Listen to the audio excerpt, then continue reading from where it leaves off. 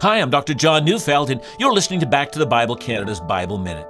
Colossians 2:9 and 10 says, "For in him the whole fullness of deity dwells bodily, and you have been filled in him who is the head of all rule and authority."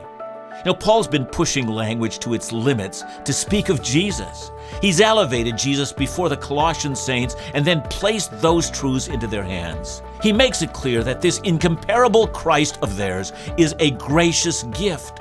All that Jesus is given to us. In him we've been filled. There's nothing we need that Jesus is not.